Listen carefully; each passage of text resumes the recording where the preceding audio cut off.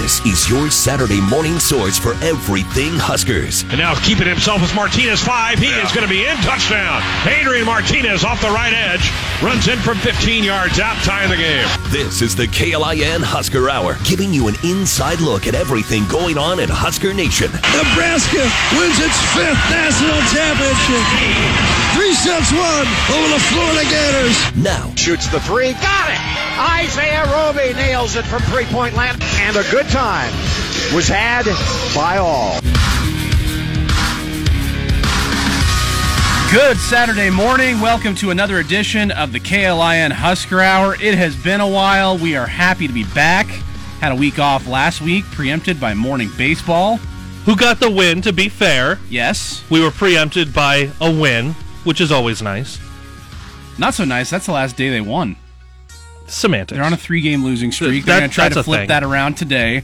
They're back in action. We'll have some baseball talk later on in the show, along with some other stuff with Evan Bland from the Omaha World Herald. So be sure to stay tuned for that. We've got football discussion. There was some scheduling things that came up since the last time we hit the air, so we can talk a little bit about that if we want. And there's still been like the fallout from that over this past week as well. Why is Nebraska football dramatic? They're never dramatic. What? And then some Husker Hoops roster news, a lot of stuff to get to. But I want to start off with the thing that we didn't get last year, that we did get finally yesterday, I guess with 4 games on Thursday too. Oh, I thought you were going to talk about the NCAA Wrestling Championships. We'll get there. Okay. We'll get there. We didn't get that last year either. We didn't get that last year either. A couple All-Americans to talk about. Another fantastic 4-timer. Yes. Just the 3rd in history, which is pretty cool. But let's start with the obligatory thing to talk about the day after, and it's how's your bracket? Yeah, that's fun talk. Yeah. We didn't get that last year, and I forgot. So I was listening back to some old things that we were talking about with the start of baseball season. Yep. And we were talking about how it might take some time to get the rust off, and we were looking back to the start of football and the start of basketball and how we called it stupid season because anything was going to happen, not necessarily who were the favorites. Right. And then what did we see is that the brackets are immediately torn up because the Big Ten had a great regular season and then fell into the SEC trap of best conference in the land, but then didn't show up for the tournament necessarily. Not that I would think the Big Ten really lost to bad teams. These teams are in the tournament for a reason. Right. And you can get hot at any time. But man, it did not look good for the conference yesterday. Yeah. And that hurt people's brackets. You're one of your 2 seeds going down in the first round is not a good look. There's only been, previous to yesterday, 15 seeds to have ever won against a 2 seed in tournament history since 1985 when it went 64. And Ohio State is now added to that list. The last one was a 2 seed from the Big Ten that yours truly took to win the whole thing. That was Michigan State in 2016. They went down to Middle Tennessee. So yeah, Ohio State drops their opener to Oral Roberts. They of the Summit League, which where Omaha plays. Yes. Think about if Omaha knocked off number 2 seed Ohio State. That's basically the equivalent of what happened if you've never heard of Oral Roberts. So that was not great. Purdue also went Omaha down to, or South Dakota State or... See, Ohio State going, they've been kind of on a downward slide of late, but they've been on a downward slide of late, losing to really good teams in the Big Ten. Purdue, that one I thought was maybe even a little bit, well, it's a 4-13, not as surprising as a 2-15, I'll say, but in terms of what Purdue's done, Purdue hasn't lost any games up until yesterday to what you would quote-unquote call a bad team. All of their losses were to upper-tier Big Ten teams, every one of them. Right. And they had 2 wins, as it were, over Ohio State. Those were their marquee wins of the season. So to have them lose to North Texas the way they were dominated early. They came back and made it a game, and they sent it to overtime, and then didn't score until, I think, 26 seconds left in overtime. And had a shot to tie it. Had multiple shots to tie it right at the end. They did. And I appreciate their homage to Nebraska football and trying not to score a single point in overtime. But yeah, that's not a great look. I think, look, the whole Big Ten thing, that just hinges on whether or not they finally get a national championship. You got Michigan and Illinois as 1 seeds, still positioned well. You got Iowa with Luka Garza, who could just go on a tear single-handedly. You know, Kemba Walker, Shabazz Napier, UConn type style, and just do it himself. There's a lot of still good that can come out of the Big Ten, even if only one team makes a Sweet 16. If that team wins the title, I think people will call it a success overall because you finally got off that 21-year schneid going back to 2000 with Michigan State. So those are the only 2 teams, by the way, Purdue and Ohio State, the only Sweet 16 teams I lost yesterday. This is the difficult part about filling out a bracket. I think some of us, even like myself, it was like, now do I pick the teams that I watched the most? Well, that's going to be a lot of Big Ten games. Yeah. And I know these teams the best. But like in Ohio State, where we saw the slide, but also we saw the tournament, like the Big Ten tournament went all right. So you're balancing out those things of going, are they off of the slide? What are things going to look like now when they're playing in the tournament? We're going to get to see what that looks like for Creighton today. Yeah. That's of local interest. We get to see what things are like playing in Lucas Oil Stadium. I think that's something, and I didn't pull it up in front of me, but from the games that I watched, just as anecdotal evidence, the games that are played at Lucas Oil Stadium, the shooting's not quite as there. There's that deeper backdrop. It's a little bit off. Right? The games played at Mackey and Hinkle, you're seeing the shooting be a little bit more on par with what you would expect from the teams because it's a regular college basketball arena. Right. So now you're looking at what is not only your draw with a team, not only how has your team been playing of late, not only how many players on your team are even healthy to play, and now it's the luck of the draw on which arena you're playing at. Yep. There are so many factors, and then we go through and try to fill out a bracket and say this team's going to win, and this team's going to go to the Final Four, and this team's going to win it all. Yep. And it was a mess yesterday, and I love every bit of it. Even if my bracket is so bad, this might be the worst bracket I've ever filled out. And It's only been 1 day, Caleb. and I've been filling out brackets since I was like 11 years old. Yeah. All right? This might already be the worst bracket I've ever filled out. How far do you have the Buckeyes going? Final Four. Oh, okay. My wife and my 7-year-old son both had them winning it all. So that's a rough day at the office. You know what? I didn't go that far. Yeah. I will say this, though. My girlfriend still has the UConn over Illinois championship game. Hey, UConn's won a national title as a 7 seed. I'm going to be so mad if that happens. I'm going to be like, wow, out of all of that. And I even dissuaded her from a bunch of... Because originally she thought the seed was the higher... The number was the better the team. So she was going through picking a bunch of 16s, 15s, 14s. After yesterday, I was like, I should not have corrected her. I should have let that play out. It's funny you bring up the arena thing. So you have Indiana and Purdue both hosting NCAA tournament games no here. teams from the state of Indiana are alive still. That's right. But here's the funny thing. There are 4, so those 2 sites are hosting 4 first-round games apiece, and then they're done. Mm-hmm. There were 2 yesterday for each site. There's 2 today for each site. All 4 games in West Lafayette host Big Ten teams.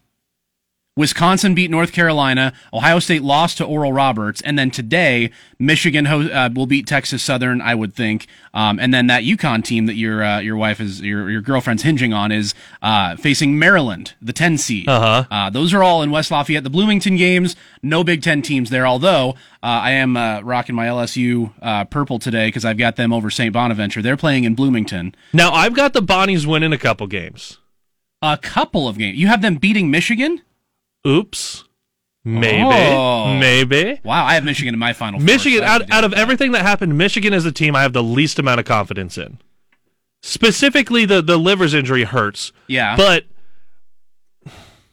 I really liked what I saw from them for about 3 weeks after their pause. Yeah. And then we got to the Big Ten tournament, and I was like, you guys are good, but now I'm afraid of what's going to happen in the tournament. And they got beat by Ohio State. Yeah, if you're missing pieces, and Yeah. now they're missing pieces, and we saw what happened to Ohio State yesterday. True.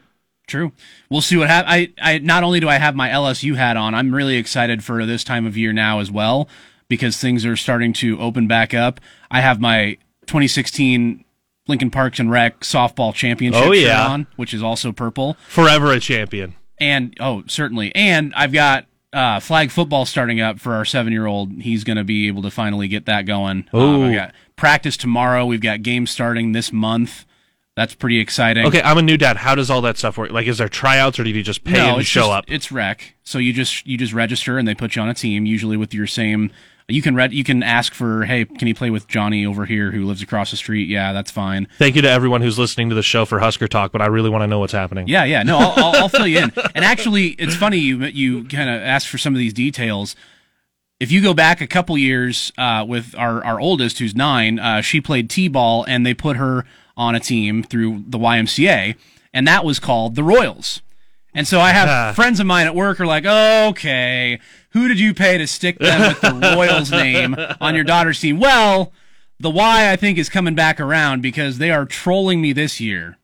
Well, they got you on, like, the Rockies? No, this is football this year. Oh, football, right. Oh, the My Bucks. son is on the Bucks. Yes! Who at the YMCA do I need to call? Not okay. I'm calling us the Pirates. I'm going to have a conversation with our head coach. We're going to have a team name change. We're going to change the name of the franchise before the first game's even played. I will refuse. The Lincoln YMCA Sailors. I refuse to call our team the Bucks. What positions are you going to be? They'll play. I don't even know if there's positions. It's like Fred Hoiberg's offense, positionless football. Positionless football. They're first graders. You know what? They're going to be running around as fast as they can. I want to see straight out of bounds. I want to see Scott Frost adopt the positionless football game. They kind of do that on defense to a certain extent. Right. You got linebackers playing safety. You've got nickel corners who have to kind of be able to do linebacker and corner and safety roles. And we will have a little bit more football next week as we will be on the eve of spring practice starting, which that'll be finally exciting to actually get back to talking about on-field stuff so we can stop having to talk about off-field stuff.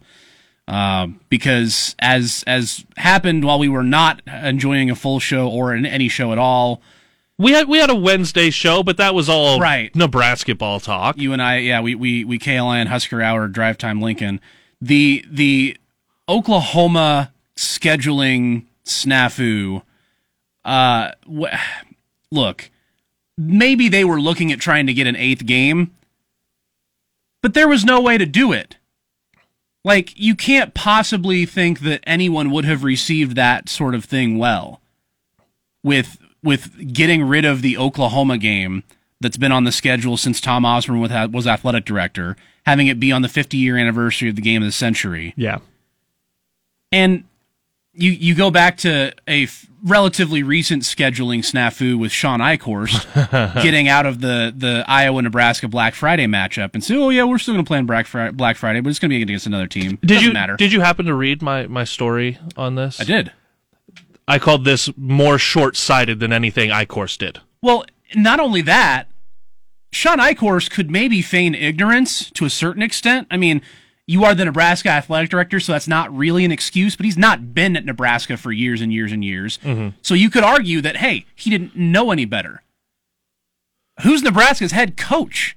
Scott Frost knew better. Yeah. I'm not saying he's the one who drove this, and maybe he didn't even become aware of it until, further along in the process, but some reporting has actually had this out for about a month or more, that Nebraska's been exploring moving the Oklahoma game out a year down the road so you can get an extra home game.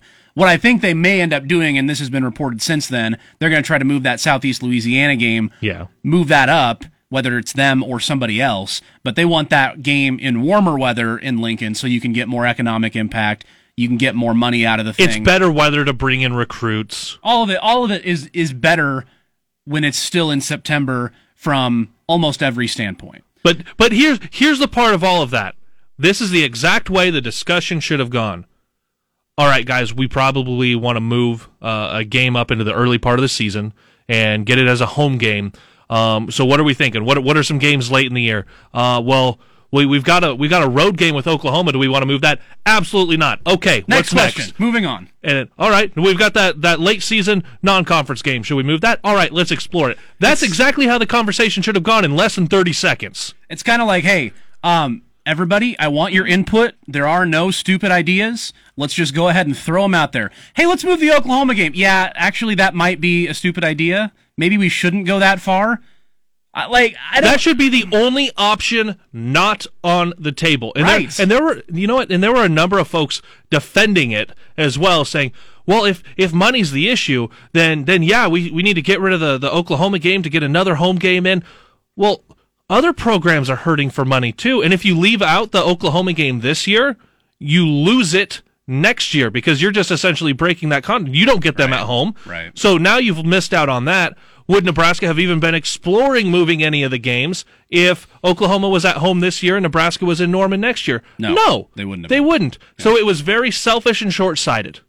And I don't think that, I mean, if the shoe were on the other foot and it was a Nebraska home game and Oklahoma was looking at the economic impact and that story is leaked out there, I wonder if the dynamic is different because Oklahoma is a perennial playoff contender. I don't think it would, because a lot of this flack is coming from lifelong fans and boosters.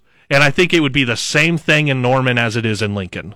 I agree. And they would rightfully take the flack, but Oklahoma is not the whipping boy of the national media the way Nebraska is. Oklahoma's not going to be accused of ducking Nebraska. Yes. That's the difference. From the history and tradition standpoint, from the fans and the media, 100%, I agree. But they would have gotten absolutely zero of the other side that Nebraska is getting. Like, hey, they're just trying to go get a bye game so they can start off with a better year. Oklahoma is going to be a heavy favorite in this home game of theirs. The public relations have not been handled as well for as simple as these matters really could have been taken. Yeah, 100%. It was rough. Everybody knows that. We haven't had a chance to discuss. At least I haven't. You've been on the air since, so wanted to get that out there. Let's move along. We've got Evan Bland from the Omaha World Herald coming up in our next segment. He covers baseball and football for the World Herald, so we'll touch on a little bit of the football with him, but definitely heavy on the baseball. They're back in action today, a 3-game series with Iowa. They got shut out yesterday. The Iowa's got a pretty good Friday pitcher, so hopefully Nebraska can get off on a better footing today and tomorrow. We'll touch on that and some basketball roster movement. Plenty more to get to here on the KLIN Husker Hour. We waking up high with my dogs. Your Saturday morning source for everything Huskers is right here. You're listening to the KLIN Husker Hour on Lincoln's Husker Radio, 1400 KLIN. KLIN Husker Hour, back with you after a week off, preempted by baseball last Saturday morning. Not so today. It's more of a regular schedule. And one of the guys covering all of that action every single game, every single week for you is the Omaha World Herald's Evan Bland. He joins us now here on the Husker Hour. Evan, thanks a lot for joining us. How are you? I don't know why you can't hear us. Let's figure this out. Yeah, while we try to figure out how we get Evan there, just as a reminder, Husker baseball at Iowa today. It is a 1:30 pregame, 2 o'clock first pitch is what we've got coming up here on KLIN. All right. Evan, hey, are you able to hear us now? I can hear you, yeah. How's it going? All right, great. How are you? Hey, we have now the Huskers in action in a regular 3-game series. It's more of a traditional setup after having a couple of 4-game sets, trading teams, playing a couple different teams. Nebraska loses yesterday. Is that just they've kind of had their momentum stopped here with a 3-game losing streak? What was the reason for that in your mind? Is Iowa just rolling out a really good Friday starter? Is the offense kind of hitting a wall with the younger guys? What in your estimation happened yesterday? Yeah, a little bit of both. I mean, Iowa's Trenton Wallace, a left-hander, junior. I mean, this is a guy who will be a major league draft pick this summer. And he does this to a lot of teams, so that's just kind of how they operate.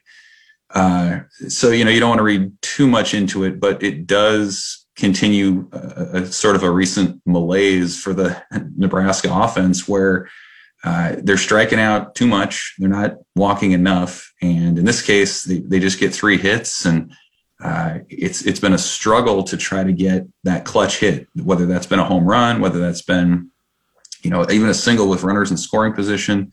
And even when they do have somebody say at third with fewer than 2 outs, they strike out instead of hitting a sac fly or a ground out. So that's been kind of the recent trouble during this streak. And I think the frustrating part for Nebraska too is that the bullpen has been very good. The defense coming into the weekend was statistically, in terms of fielding percentage, the best defense in the country. And the starting pitching has been good enough too. I mean, even last night, Cade Povich gives them 5 very strong innings, gives up a couple of home runs in the 6th, but 3 runs on a conference matchup sort of situation, that shouldn't be too much for Nebraska to overcome on a given night. So, it was another strong start from their Friday guy that went for naught. And you would just think that now, I think what's interesting today and tomorrow against Iowa, these are the 2 starters that Nebraska saw in Minneapolis last weekend. So conventional baseball wisdom says if you see a guy in a condensed period of time more than once, you're going to know what he throws. You're going to know what that guy is all about. And so I would expect the offense to pick up for Nebraska today and tomorrow. And if it doesn't, then it's probably a deeper issue maybe than just matchups. Evan, speaking of those pitchers, especially the starters, it seems like it's been pretty much the same guys. And with not getting any midweek games, you don't get some of those guys you might normally just kind of roll out, especially some underclassmen. Well, what do you see from that aspect of things as the season goes on, especially once you start to talk about the possibility of postseason play and maybe wanting to have a few extra starters? Yeah, I mean, there are a lot of layers to it. The no midweeks, the no non-con. We've talked about it before about how that affects the RPI situation. It essentially makes that measuring tool non-existent for Nebraska and every other team in the Big Ten when you're just playing conference teams. But yeah, I think the other more interesting component with no midweeks is that you don't have that chance to kind of ease your freshmen or some of your other newcomers into situations, right? I mean, you're not maybe going to throw a freshman out there in a Big Ten game that counts in the standings, but hey, on a Tuesday night against UNO or against Kansas State or Creighton, you might throw somebody out there and see what they can do and get them sort of acclimated to college baseball a little bit more. So, Nebraska doesn't have that luxury. Big Ten teams don't have that luxury. We kind of have a sense of what they believe their 4th starter to be in Jake Buns. He's been that guy on those 4-game weekends. I think in a typical year, Braxton Bragg, who's a second-year freshman, would have been somebody who could fill that spot. And then eventually when Kyle Perry gets healthy, we may see him at some point this season. He was a left-hander who had Tommy John surgery last summer, so he definitely fits into the long-term plans for Nebraska as a starter too. But it does. It hurts development. It hurts kind of from a coaching perspective. It hurts your chance to see what kind of depth you have, what some of the younger guys can do. And you just hope if you're Nebraska that there are going to be situations, whether you're up a lot, whether you're down by a decent amount late, that these guys can get in, get their feet wet, and you have a better sense of what they can do when the lights come on in a big baseball game. Apparently acclimating themselves well. You don't get that time at pitching, but at the plate, the first couple classes, whether it's freshmen or sophomores for Will Bolt, have seemed to be going well. What's the ceiling on this group of guys that have hit well early? Obviously, we've talked about Leighton Banjoff last year, and we talk about Max Anderson this year. But there's a number of other guys that have come in and hit well, have got multi-base hits, and have got home runs. So it seems like the underclassmen, at least at the plate, are doing well. What are you seeing there, Evan? Yeah, in terms of true freshmen, I mean, it's about as strong a start as you could ask for. Max Anderson, the third baseman DH type, had an outstanding first weekend for sure, was strong in Minneapolis. I think you've seen the league adjust to him a little bit more. They're not throwing him nearly as many fastballs. They're challenging him with breaking pitches and pounding the outside part of the plate more than they did early on when they didn't really have a book or a scouting report on him. But he's still their leading hitter through 9 games, which is awfully impressive. Bryce Matthews, their second baseman, has been pretty much flawless in the field. He hit a home run against, I think it was Ohio State, or maybe it was Iowa last weekend in Minnesota. He's been strong, and Jack Stile was somebody who has really come on at that open first base spot. There were a number of different guys who could have maybe seized control there. Jack Stile, the freshman, has done that. He hit that monster shot in Texas against Purdue in that opening weekend, and he's proven himself to be pretty good defensively too. And I think what's especially impressive about those three guys is they're doing it in a year when the roster is deeper than it ever is, right? You think about the super seniors that have come back for Nebraska. You think about how the shortened major league draft has really, kind of condensed college baseball rosters or added a lot of depth there. And so what these guys are doing in a year when the rosters are deeper than ever, to come in and start right away, to make an impact right away. It's really impressive, and it speaks, I think, to the immediate potential as well as the future potential of what Nebraska baseball could be. Evan Bland from the Omaha World Herald joining us here on the KLIN Husker Hour. Yeah, I'm glad you brought up the depth of the lineup, because one of those super seniors is Mojo Hagge, who's about as super as it gets. He's been here for almost as long as this show has been on the air, 6 years. And so him only having played 3 games is pretty indicative of just how many guys you have that are capable of playing in the Big Ten. And Will Bolt is really, I mean, there's no non-conference season to ease these guys in. There's no midweek games. He's just going to have to kind of pick his spots. It seems like it's going to be pretty difficult to be able to do that and still get guys as many at bats, to get guys as many efforts on the mound as he would otherwise get out of a regular season.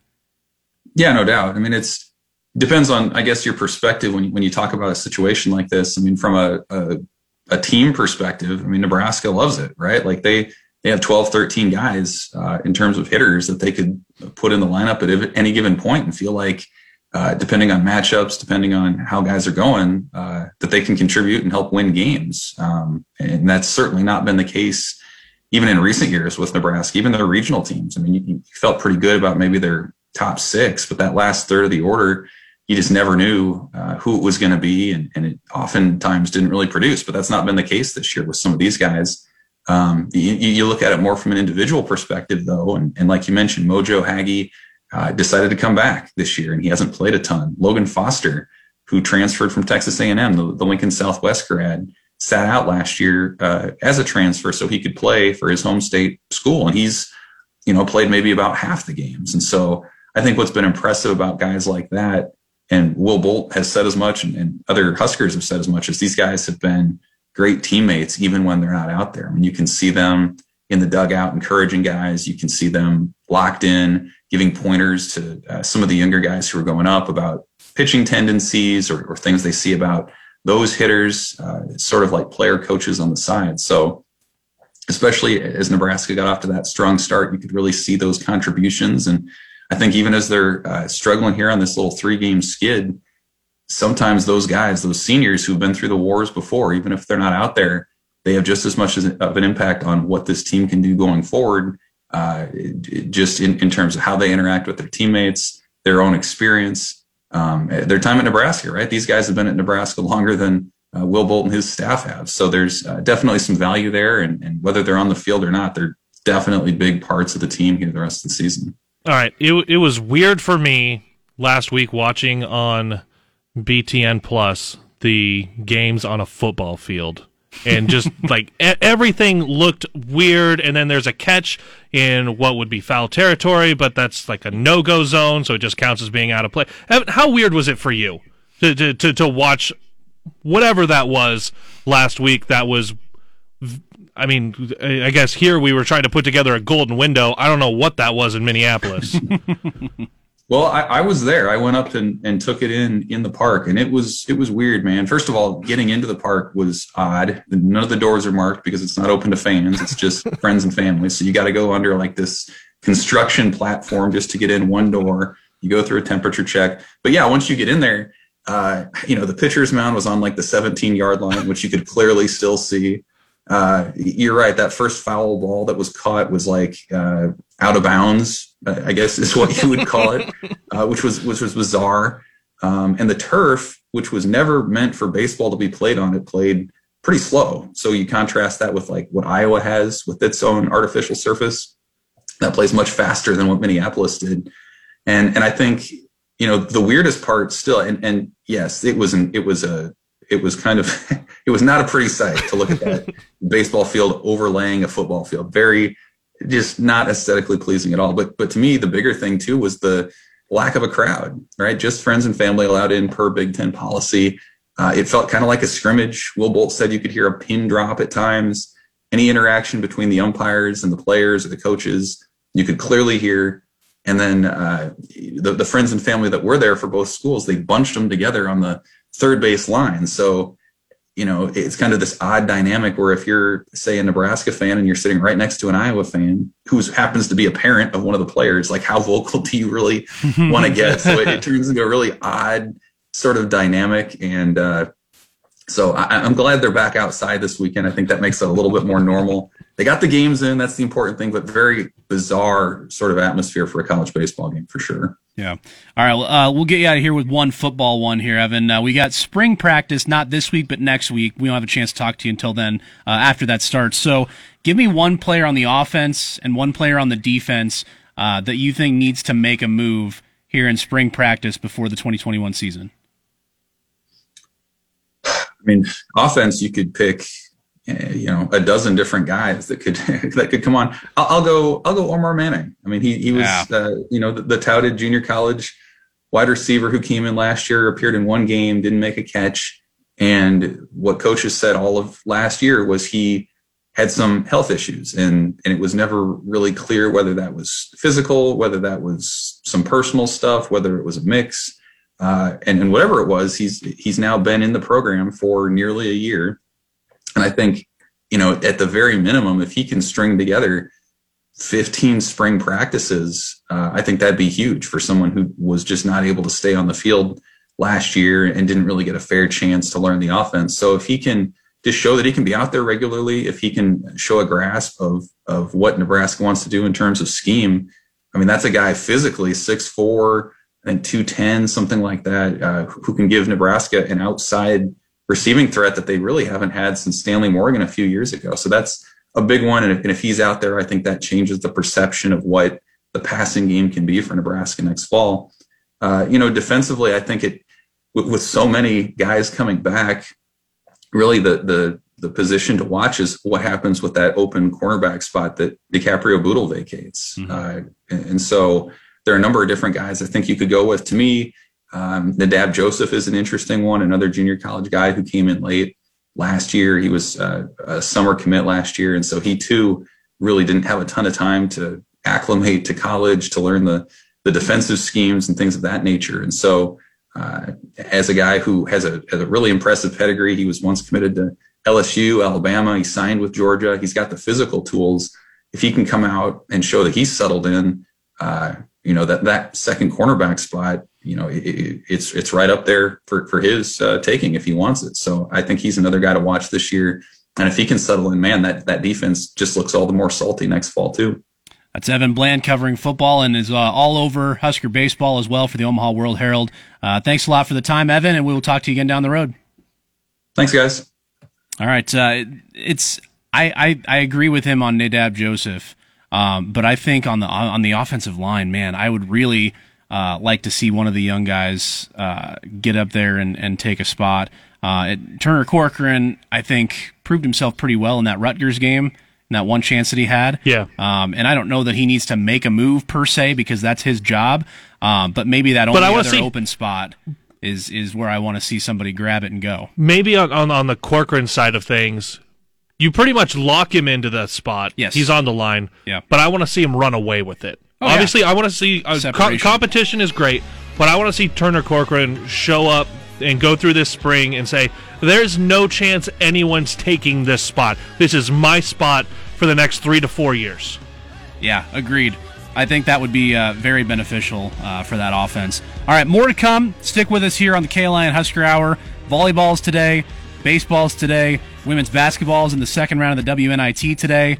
We've got wrestling All-Americans. And I want to hear Cole talk about spring game attendance decided by the Big Ten. I bet you do. That's fun. You can hear it, too, if you stick around here on the KLIN Husker Hour. giving you an inside look at everything Huskers. This is the KLIN Husker Hour on 1400 KLIN. KLIN Husker Hour rolling along here on your Saturday morning. Thanks for joining us, whether it's on the airwaves of 1400 or if it's on the Facebook page at KLIN Huskers. We appreciate you. If you missed that Evan Bland conversation, you can always catch up on the podcast page at KLIN.com, or you can watch the videos back on that Facebook page. We hit on the baseball with Evan. They're in action later today.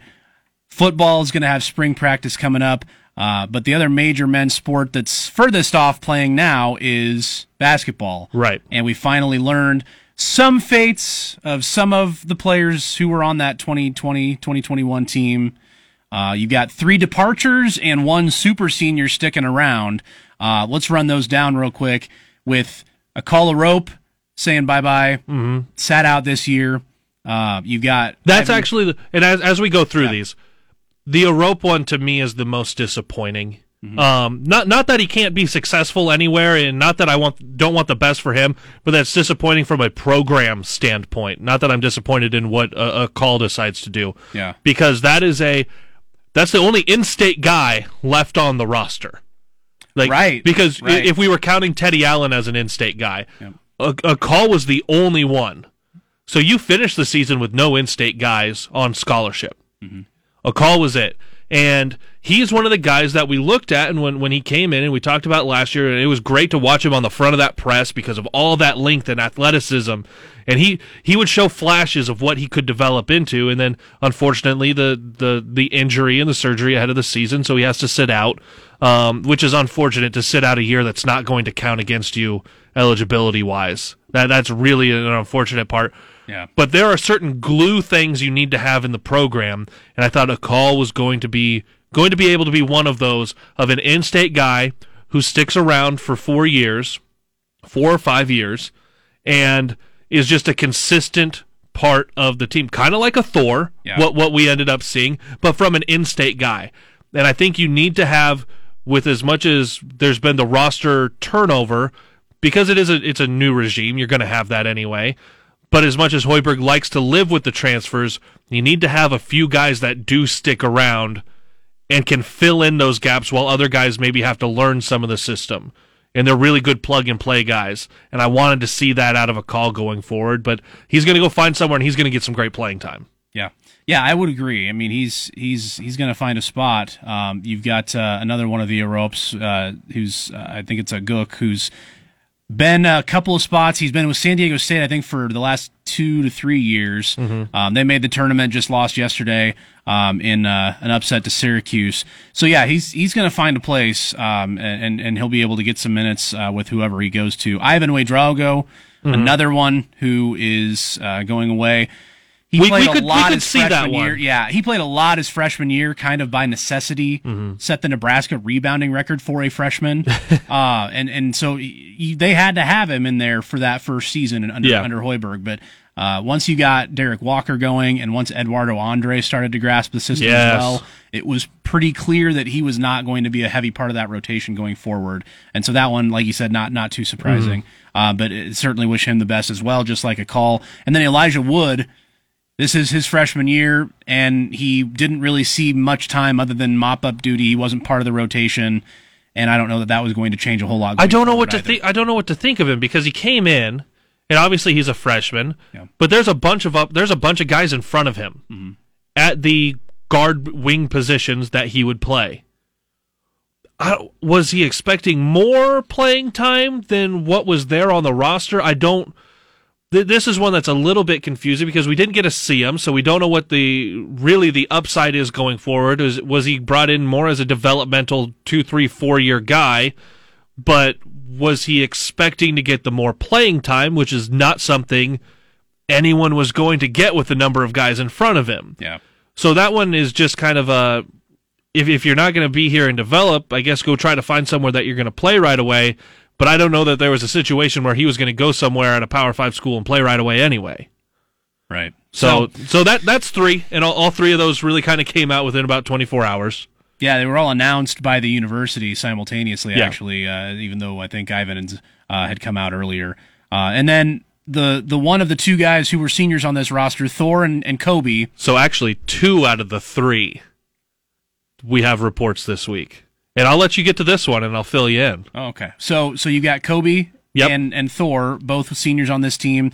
Not sure where they're going, what they're doing.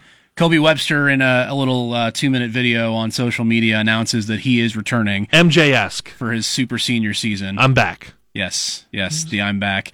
So he's going to be back, and that one's interesting because late in the year after Teddy Allen left, Kobe Webster kind of took on the scoring load all of a sudden. And he hadn't been a relied-upon scorer. Early on in the season, it was Teddy, obviously, Delano Banton, and Trey McGowens, who were averaging in the double figures. Kobe Webster was hardly playing. It was frustrating as a fan to see, and I can't imagine how frustrating it was for him. There were so many times Kobe just went to the corner. Yeah. He just went to the corner to space the floor, and even if he was open, you could see the frustration from him of, oh man, my guy sucked in to help out on a drive, but a shot was just thrown up, or there was a turnover, and he's just wide open in the corner. Yeah. And he wasn't getting the opportunities for that. He obviously got those opportunities late, and the best part about him coming back and the way the NCAA has ruled this is his scholarship doesn't count against the limit next year. So, if we're counting at home, those 3 departures, that opens up 3 scholarships. Kobe comes back, he doesn't take up one of those. It's just an extra guy that gets to be on the floor. We're still waiting for Thor's decision, and he's got a lot to weigh. Because he's been through a coaching change. He's been through, 40-some teammates, and he's going to have more come in next year if he were to stick around. What are his opportunities at the international level? What are his opportunities to play professional back home in Iceland? Yeah, I don't follow Iceland professional basketball well enough to know where he would fit in with some of these guys, but he's got options, and he would be one that I would expect. And as anyone who follows Robin Washut on Twitter, he's probably the one covering this the best. And he said that it's going to be several weeks possibly for a Thor decision. Now here's the other one, Trevor Lakes. Oh, right. The D2 sharpshooting transfer from Indianapolis, which is curious that that's where all the games are being played for the NCAA men's basketball tournament right now. But Trevor Lakes, it was ruled this week by the NCAA that he counts as a senior from this last year. So what does that do for his eligibility? Well, him coming back now doesn't count against the scholarship count. So he counts now as a super senior guy to come back in that same category as Kobe and Thor, if Thor so decides to come back. So what did we do with our scholarship count? Well, 3 guys left, and now Trevor Lakes doesn't count against that cap. 4 open scholarships on top of Wilhelm Bradenbach, yep, Kisei Tominaga, yep, Bryce McGowens. It's great to know these names before they get to campus and have to take out a roster at the opening game, because that was a little harder this year. But you got those 3, and those don't count as any of those scholarships. You have 4 open scholarships to go bring guys in, whether it's a high school guy, whether it's a transfer. And I will tell you what, I will be, if not the most disappointed person in this city, maybe this state, all of Husker Nation, if Drew Cuxhausen is not one of those guys coming in. Oh, boy. Scottsbluff's own, transferring away from McNeese State. Hey, it's Hoiberg season. It's transfer season. And he has shot from all over that floor at Pinnacle Bank Arena already. Absolutely. Let him come back, do it again for a year. Yeah, and then you get your Nebraska guy quotient. You gotta get it. That's the other thing. You gotta get Nebraska guys. From what we saw at the State Boys basketball tournament, there's talent here. Absolutely. Go get it. Yes, 100%. And one more quick note on Kobe Webster. He had 12 in the Big Ten tournament, lost to Penn State, 23 against Northwestern, 17 against Iowa.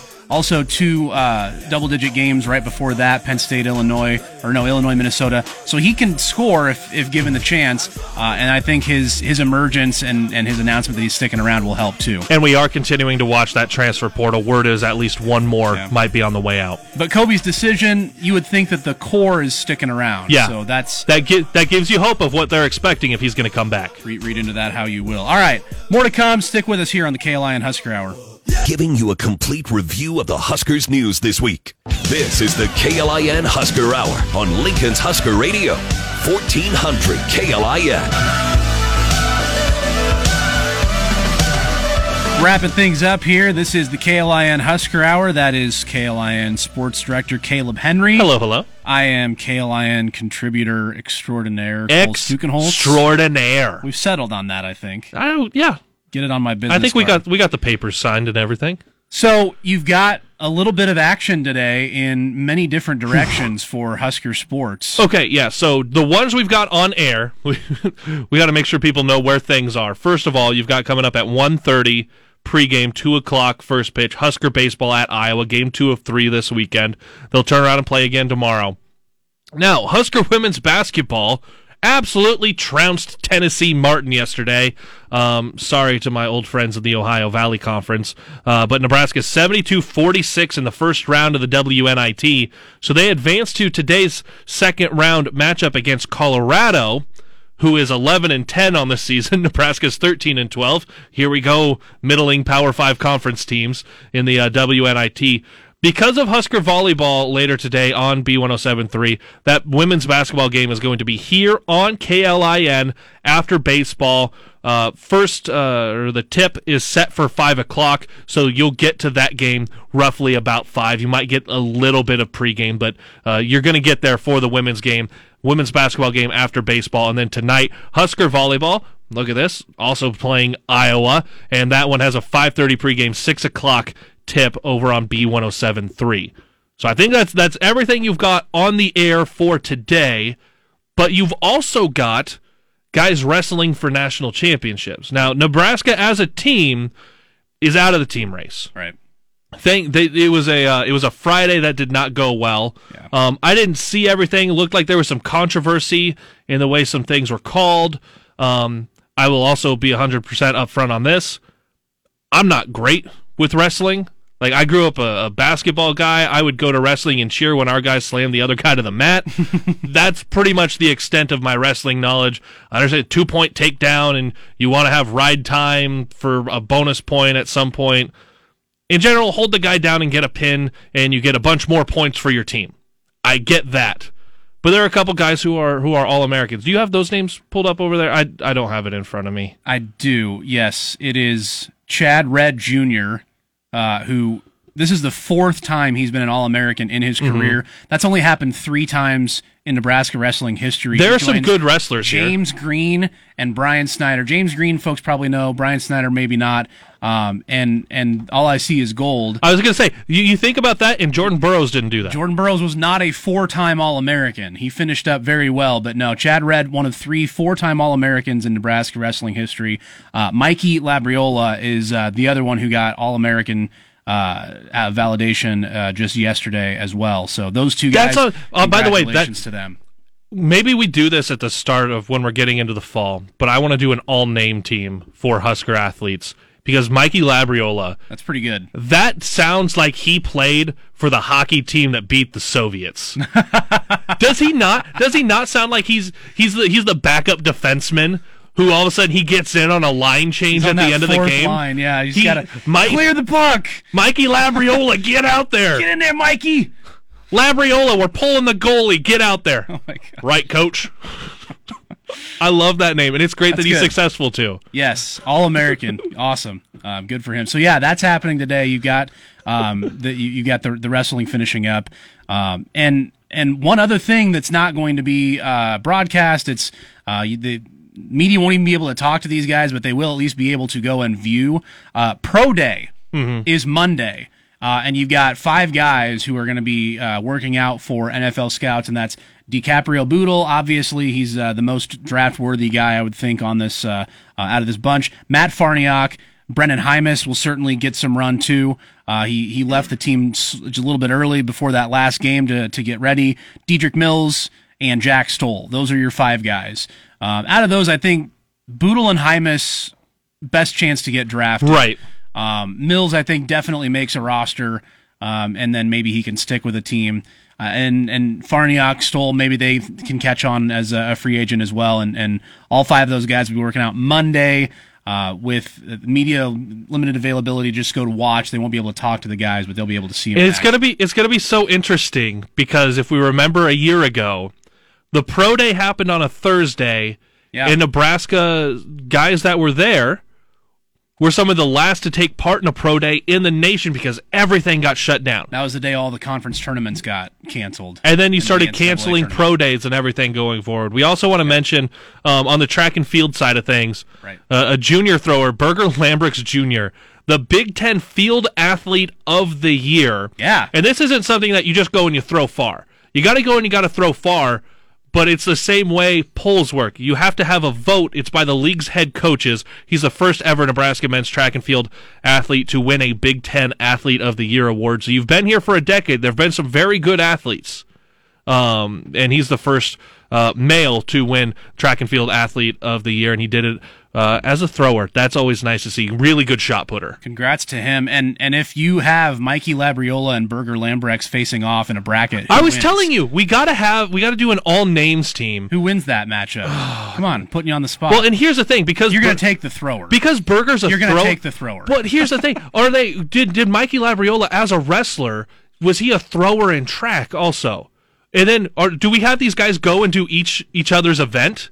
Do they go wrestle? Where I'm going to take Mikey because he's just going to be quicker and a little spindly. They're not doing a decathlon. You're just picking one. You're just picking whose name is cooler. Give me Berger. Give me the thrower. You, as a former Division I thrower, what was your cool nickname like Berger Lambrix? I didn't have a cool name, so I was the only guy on the team. Wasn't like Ironhead Henry or something? No.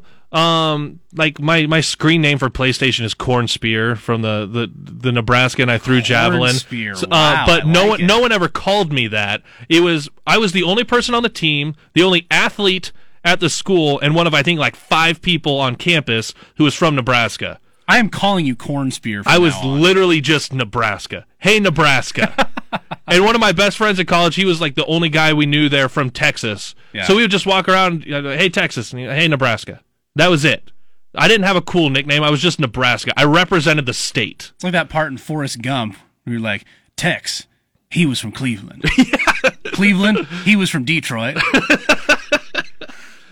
Real quick here in the last couple minutes, Bill Moose talked with Sam McEwen about the COPC, Council of Presidents and Chancellors. Right. They have the final say on spring game. Your thoughts on attendance? I think the final say should be, at this point, now that you've got a lot of vaccinations going on, you've got infections and hospitalizations and deaths all going down a lot, open it up to whatever the local area, city, county, state, whatever. Open it up to them. Let them make the decision for their area. I think that's what they should decide. And at this do point. it for all of the sports. Yes. You've got people gathering indoors for the basketball tournament right now. Baseball's outdoors. Softball's outdoors. Let them have it. Let them go. And track and field to go see Berger Lambrix Jr. Yes. Berger Lambrix, Mikey Labriola. Who wins? One man emerges. Labriola! Right. Go Big Red.